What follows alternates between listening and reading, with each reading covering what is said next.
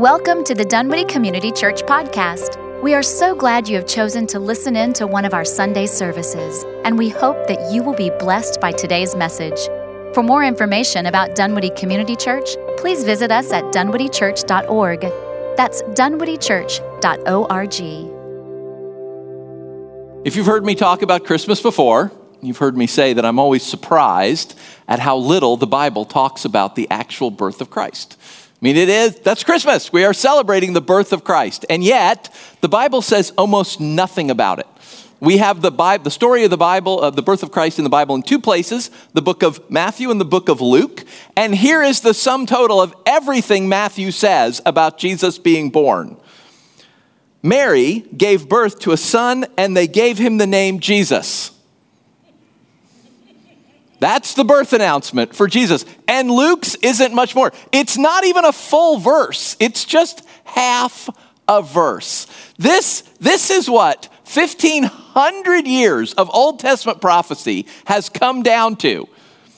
And the Bible writers give us one sentence. Jesus was born. Let's move on.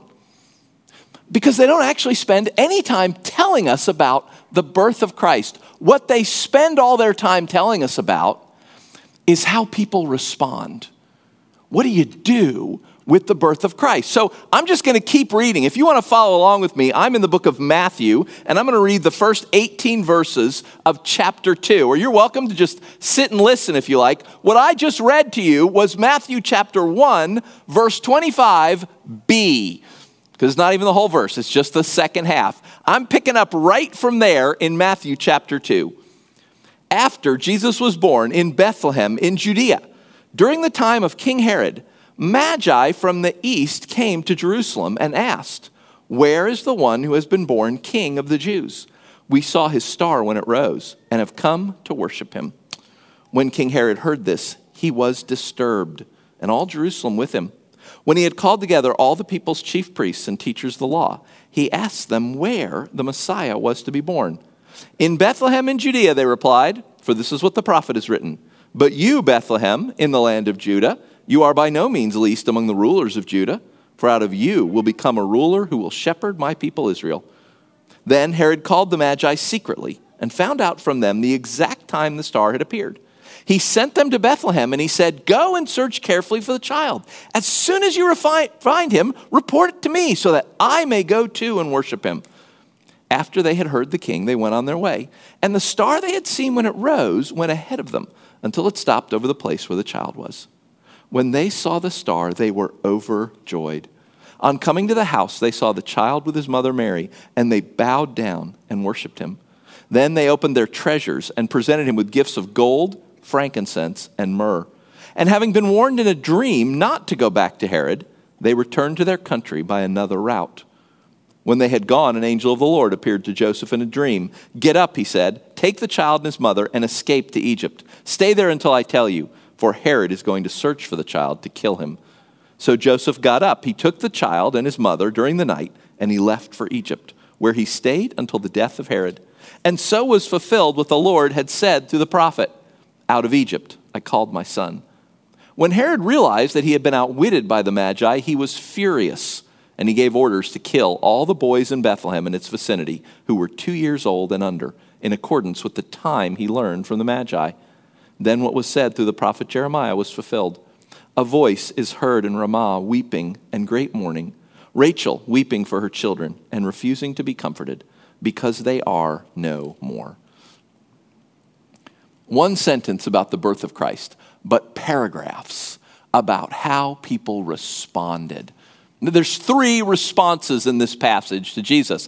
The first is the one, if you know anything about Christmas, you've heard it, the Magi, or traditionally we call it the wise men. These are guys, they are from the east, they are from the Parthian Empire. They're not Jews, they're not even Romans. They're not part of the Roman Empire. They are from another country that often fights with the Roman Empire. But they have seen something that has made them pack up and trek all the way from where they are on the other side of the Tigris and Euphrates up into the eastern part of modern-day Turkey, across to the Mediterranean, and back down again. It would have taken them months to make this journey. They have seen something that has made them come. And they say in verse 2, where is the one born King of the Jews? We want to worship him. You know, the Jews don't have divine kings, ever. They don't do that. Kings are just men. But somehow these guys, they're not Jewish, but somehow they know that this king is different, that this king is to be worshiped. He's not just a man. It says in verse 10, when they saw the star, they're headed for Bethlehem. They're trying to find Jesus' house. And again, they're being guided by something miraculous happening in the sky. When they saw the star, it says they were overjoyed. That's not nearly strong enough, in my opinion, for what Matthew writes. What he literally says in his language is that they rejoiced a great joy greatly. He uses 4 words, rejoice, joy, greatly. He just packs them together. These guys are stoked. They are excited. They are thrilled that they are going to get to meet this new divine King of the Jews. And then in verse 10 and verse 11, they do.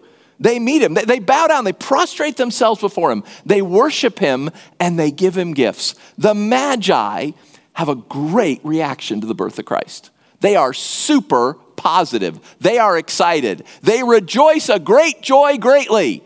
They are all in for the birth of Christ. They have come a long, long way to meet this new king. Now contrast them with King Herod. Do you notice the first 2 times we hear about him, he's called King Herod? In fact, in verses 1, 2, and 3, the word king shows up in each verse because he's born in the time of King Herod, who's king of the Jews. And then the Magi come and say, hey, where's the new king of the Jews? And King Herod, king of the Jews, in verse 3, he is disturbed. Yeah, I imagine what I would feel like if after this service I come down and I'm talking to people and somebody says to me, oh, Jeff, what a great way to close out your pastorate. Have you met the new guy the elders have hired who's starting in January? Like, no, I haven't. Where's the new king, O king? He's disturbed. Herod, he's not Jewish. He's an Edomite, if you know that people group from the Old Testament. In the Roman Empire, they're called the Edomians. He's not Jewish. And the Jewish people didn't make him king. If you go back and read in the Old Testament, they make Saul king, they make David king, they make Solomon king. Caesar Augustus, the Roman Empire, made him king of the Jews. A Roman gave an Edomite the title king of the Jews. The Jews hate him. You can see why at the end of this story. He is despised by his subjects. And when he hears that a new king has been born, who probably is Jewish and might actually get the title, oh, he doesn't want anything to do with that. So first he tries trickery.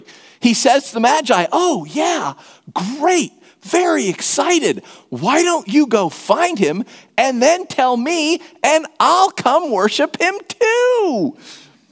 Everybody goes off. It's going to be great. He finds out later, however, that he's been tricked. They don't come back and tell him. They take off in another direction. And you see what happens at the end of this passage. When Herod realized, verse 16, he'd been outwitted by the Magi, he was furious.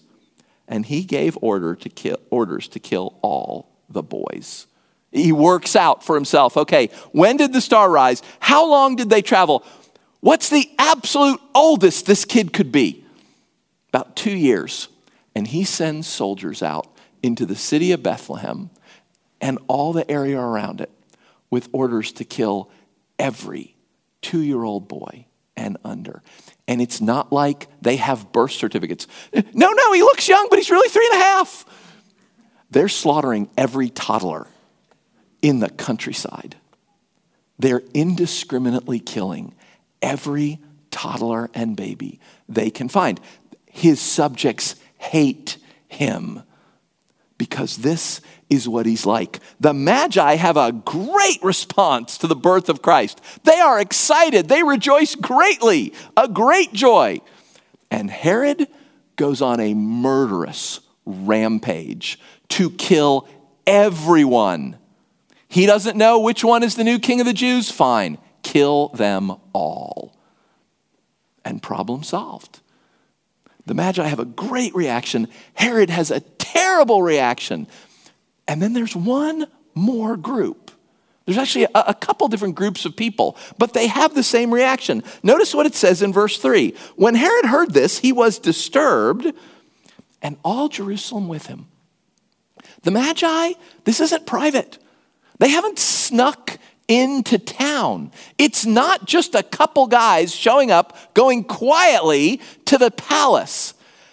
The whole city knows about it. This is a city of hundreds of thousands of people at this time in history. And the whole city is stirred about this.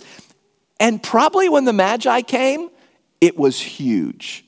Because they're advisors to the king of Parthia, one of Rome's traditional enemies. They are a big deal where they come from. They are magicians, they are scholars, they are professors, they are advisors. When they travel big. These guys probably have a retinue. They probably have bodyguards because they are carrying treasure with them. They probably come in a caravan. When they show up, the whole city knows about it. And the whole city knows they're looking for the new king, the next king of the Jews after King Herod. And then in verse 4, it says Herod calls together all the chief priests and all the teachers of the law. Now, all of Jerusalem, that's you. That's just ordinary people, everyone out minding their business. The priests and the teachers, that's me. That's the church staff. That's the people who make their living doing this. The guys who get paid to read the Bible. And Herod knows what the Magi are asking about. He may not be Jewish, but he understands the 1,500 years of prophecy that a new king is coming one day to set everything right. And so he asks these guys, hey, that Messiah guy that's talked about, where is he born? And they know it. Oh, it's Bethlehem. There is one verse in the Old Testament that tells you that, okay? This is the Old Testament. There is one single verse in all of that that says the Messiah will be born in Bethlehem. And these guys know it immediately. They don't have to go Google it. They know Scripture. They know the prophecies. They know what's going to happen. It's not like they come back here and said, well, okay, some of us think this. Some of us think this. We give Bethlehem about a 75% chance. There's this little town called Bethany. It's running about 62. Right there, boom, they know the prophecy. Bethlehem. That's where he will be born. Where Herod sits in his palace when he asks this question, Bethlehem is 5 miles south of him. Okay, that's Perimeter Mall for us. 5 miles that way. I Googled it. It would take us 1 hour and 37 minutes to walk there if we follow the roads. Okay, if we don't cut through people's yards or anything. 1 hour, 37 minutes. The whole town knows about this. All the religious scholars, all the people like me, all the guys that get paid to do this, they all know that Parthians from the east, magicians, scholars, advisors to the emperor of Parthia, they've shown up looking for the Messiah. And he's 5 miles from here, 1 hour and 37 minutes to walk. Who goes? No one. At least as far as the text says, no one. Of those hundreds, and some people think there's over 1 million people living in Jerusalem at this time. We don't know for sure, but it is certainly hundreds and hundreds of thousands of people. Not a single person is recorded going. How many of the guys like me go? Right? How many of the guys who get paid to do this, the guys who know the prophecies, they've studied them, they understand it. How many of us pastors, teachers go? 0. And again, it's not recorded, but I'm confident that none go, because when the Magi don't show up, Herod doesn't say, hey, Joe went too, didn't he? Somebody get Joe over here to tell me where this kid. When the Magi don't come back, Herod has no one to ask. There are hundreds, if not thousands, of priests and teachers of the law in Jerusalem. 1,500 years of prophecy may have been born 5 miles south, and not a single one goes to check it out. Why not? I mean, seriously, if you're Jewish, this is one of the biggest things that will ever happen according to the scriptures. Why doesn't anybody go? Well, Matthew doesn't tell us, but you can kind of come up with some easy reasons. Apathy, life is hard, you've got lots to do, you've got kids, you've got family. I mean, these sermons, they don't preach themselves, right? I got to preach Sunday morning. I don't have time to go to Perimeter Mall and see if God has appeared. I'm busy. Seriously, 1,500 years of prophecy. What's the chance that it's today? Just so tiny. Apathy. They just don't care. Maybe fear. I mean, as we've seen, Herod's not a nice guy. He plays for keeps. He's not excited about a new king taking his place someday.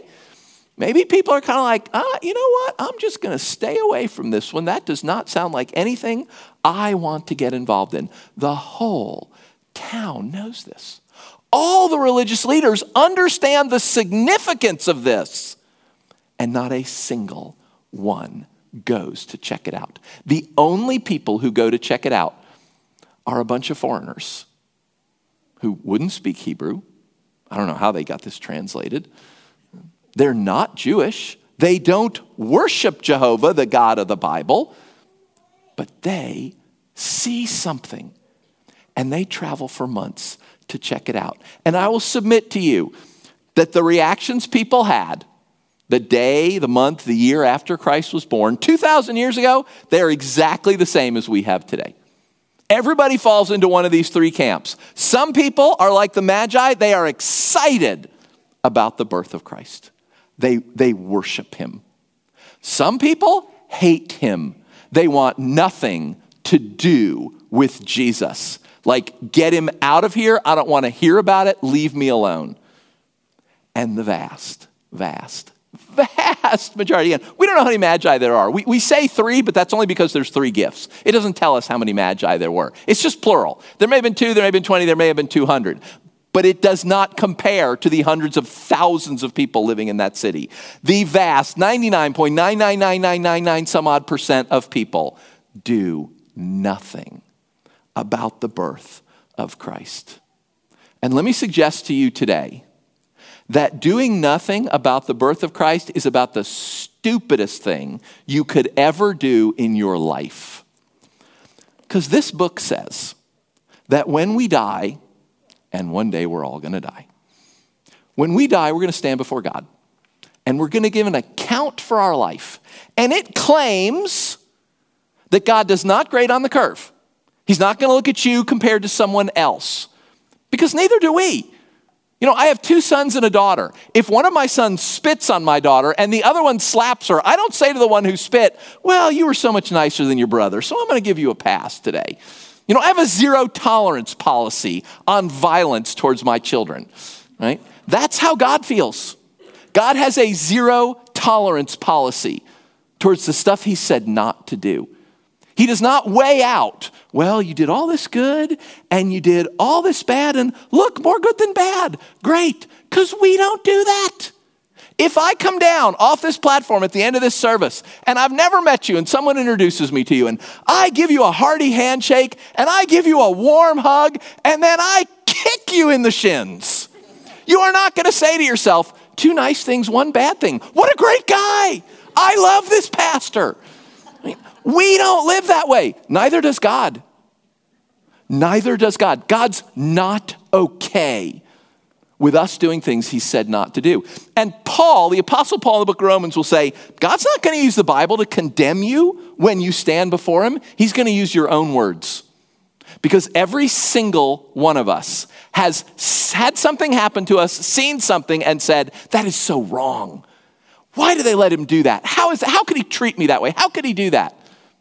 And then we've gone and done it. I'm driving along on 285 and some guy blows by me at 90 miles an hour. And I say, why do they give people like that a license?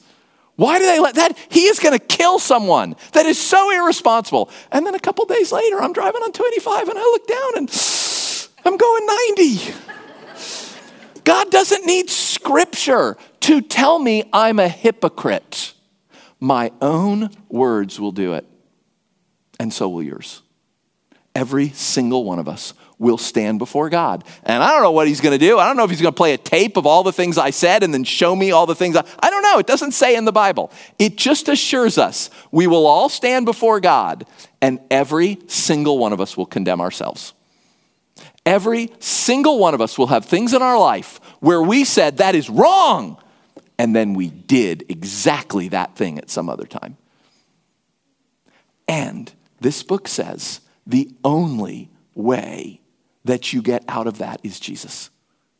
That Jesus is born into the world to solve that problem. Herod is afraid that Jesus is born in the world to take over his political empire. That is not why Jesus is born. Jesus is not born to save the country of Israel. He is born to save humanity. If you ask him to, he will trade places with you. I deserve condemnation because I condemn myself. My own words condemn me. And Jesus says, I will take your condemnation instead, and you will get my praise. I will exchange with you. This book claims that how you respond to the birth of Christ is the single most important question you will ever ask in your life. And yet 99.9999% of people don't do anything. Jesus is going to be born tomorrow. How are you going to respond? Some of us are going to worship him because we have responded. And hey, some people hate him and they want nothing to do with him. Okay, then you won't be surprised when you stand before God. And God says, you want nothing to do with me. Okay, fine. Off you go. But don't do nothing. Don't say, I'm busy, I don't have time, I got things to do. Sure, 5 miles, but be like the Magi. Check it out. Check it out. Read it for yourself. Ask him. If this is true, if Jesus is God, then ask him. Ask him if he really was born 2,000 years ago. Ask him if his mom really did lay him in an animal feeding trough. Ask him. Read it for yourself. But for God's sake, don't do nothing. The single most important question you will ever ask yourself in life is, what do I think about Jesus? Now, once you have decided that, amen. Be the Magi and worship him, be Herod and hate him and want nothing to do with him. Think it's a hoax or fall down on your face in front of him. But don't be like all of these people in Jerusalem and all of these religious people and do nothing. Let's pray. Jesus, I'm sorry. I'm sorry that we so often do nothing. I'm sorry that you could be 5 miles away and I am too busy. My plans are too set. I have too many expectations to walk an hour and 40 minutes and see if you're there. And so, Jesus, I pray for all of us who have responded like the Magi. We believe you. We have accepted your offer to deal with the problem that we're hypocrites and we're going to condemn ourselves one day. Thank you. We do worship you, Lord. I pray for everyone who has not dealt with that, not thought about that, who's up until now has done nothing. And I pray, Lord, that you would talk to them, that you would surprise them, That as we sing, as they celebrate Christmas tomorrow, that you would poke them and prod them, that you would go after them, and that they would be like the Magi. They'd check it out. That they would see these things going on. The Magi didn't know if it was true or not when the star rose. They went and they checked it out, and it was. It was all true. And so they met you and they worshiped you. Lord, I pray for everyone who's never met you, that you would be gracious today and that you would meet us, that you would come and find us, because whether we know it or not, we so desperately need you. And I pray this for your glory, Lord, just like we sang Gloria in Excelsis Deo. I pray this, that your glory would be exceedingly high. And I pray it in your name, Jesus, because we pray everything in your name. We love you and we're yours. Amen.